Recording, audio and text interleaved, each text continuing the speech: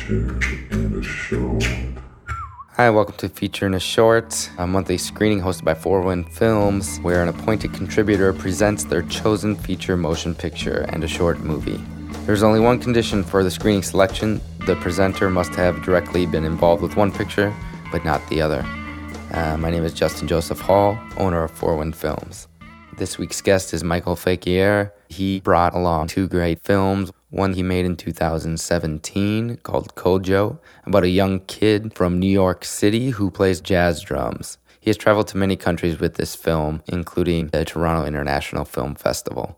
After the first film, we stopped to discuss, and the audience had quite a few questions and reactions for Michael. This is a short documentary that I did. It's basically about a 12-year-old jazz prodigy. I've known him for like 9 years, and we just had a really good opportunity to film this. So this is an interview with him and then kind of following him through his day and his performance and stuff. So I work with Justin at Four Wind Films. I actually had the good fortune of seeing this prior at the Landmark Sunshine. I just wanted to commend you because the second time showing it was just as good, so bravo. Thanks, man. Yeah, I'm Adam. I don't know much about film, but I appreciate them. I was wondering how you met that kid. I met him like about 9 years ago. So his older sister and I went to college together, and so we were cool. And so she kind of invited me over to her place, and so I met her entire family. So his whole family is talented. Like his mom is like a well-known contemporary dancer. Like his sisters in ballet. They did like a cover spread with like Misty Copeland. You know, kind of sucks. You know, it's kind of like, damn, like what am I doing? You know, just a cool family to kind of hang around and just kind of pick their brains. And then 9 years later, that happened. So you know, yeah. When did you film this? We filmed that 2016 June. So yeah, he's 13 now. Yeah, where's he? Well, he's actually on tour, so this is gonna screen at BAM. He was supposed to come there and perform, but he's like touring. So, you know, he's a musician, so that comes first. So he's like, I'm gonna do touring because that's gonna pay me, yeah. So I was just like, shit, all right, fine.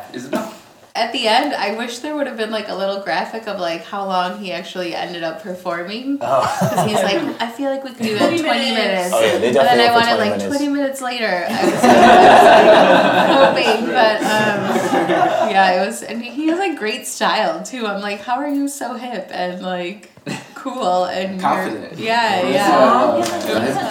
Kumo. It's cool that like you highlighted this kid because the kind of thing is rare, but at the same time it's not like it's out there where there's people that's just have these interesting ass lives, but we don't really get to hear about it. And it's kind of like, what am I doing with my life? You go from like a still portrait of the person straight to the interview. Right. Where did you find that style somewhere else, or did you? Yeah, I used an exact similar style on a previous documentary that I made, The Replace Clothes with Paint. So with that one though, those long takes where it kind of stays on him, that one I got from the 13th actually. Because I remember watching it and I was like, the editor did a cool job where it would just like hang on the faces for a little bit and then cutting to like the next scene or whatever. I was like, oh, that's pretty cool. I don't know what it is about your editing style, but it just like pushes you forward.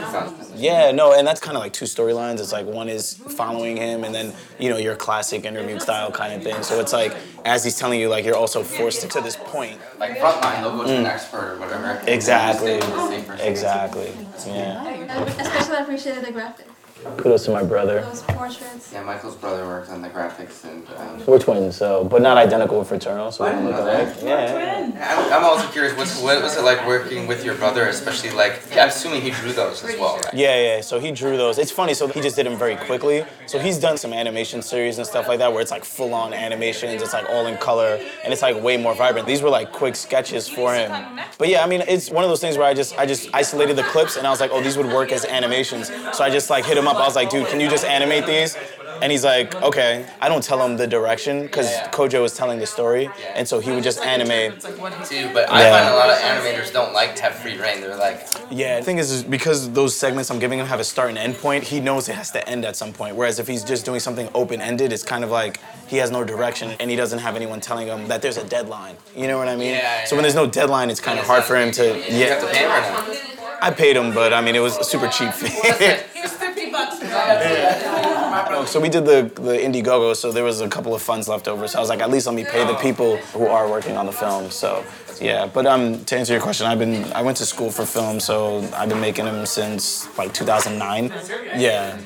I work for A Great Big Story. So I'm a producer for them. So basically, we just travel around the world, just like producing all these short form documentaries that go on their social platforms. We had a big shoot coming up, and so we rented all this equipment, and so we rented it 2 weeks early because when you rent from Adorama, they give you like the special deals or whatever. So we had an extra whole week of the cameras just sitting there. We rented a bunch of Reds and everything, and I was just like, wait a second. So these are just gonna sit here in this office over the weekend, not being used. So I was just like, no, fuck that. I took it with me and I just filmed. I just went up to him. The interview I shot in a day, and then we ended up getting another guy who owns a Red, and then he just lent it to me for like $300, and I just shot the rest of it. So there's literally like an on-camera light that I literally mounted somewhere else. Everything else is pretty much natural. They had really big windows, so that kind of like helped with the lighting. The only light I had was just like an on-camera light that I kind of mounted to the side. Michael's second film was a 2008 documentary.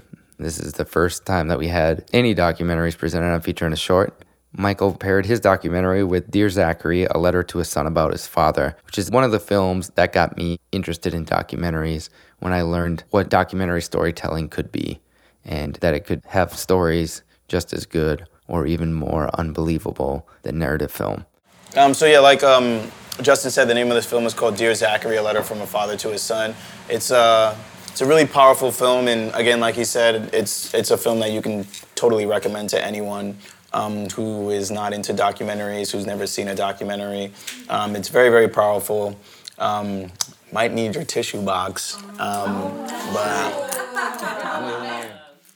During this film, we didn't provide any food due to the intense nature of the film because it takes place in Canada and the US. We had homemade shortbread cookies and provided American whiskey and Canadian beer for everyone to drown their tears. After people discussed the film,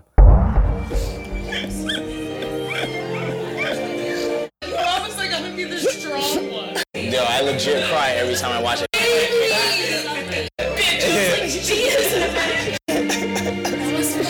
My sweater is soaked. Couldn't imagine it going there. You know what I mean? Like, you're like, Oh my god.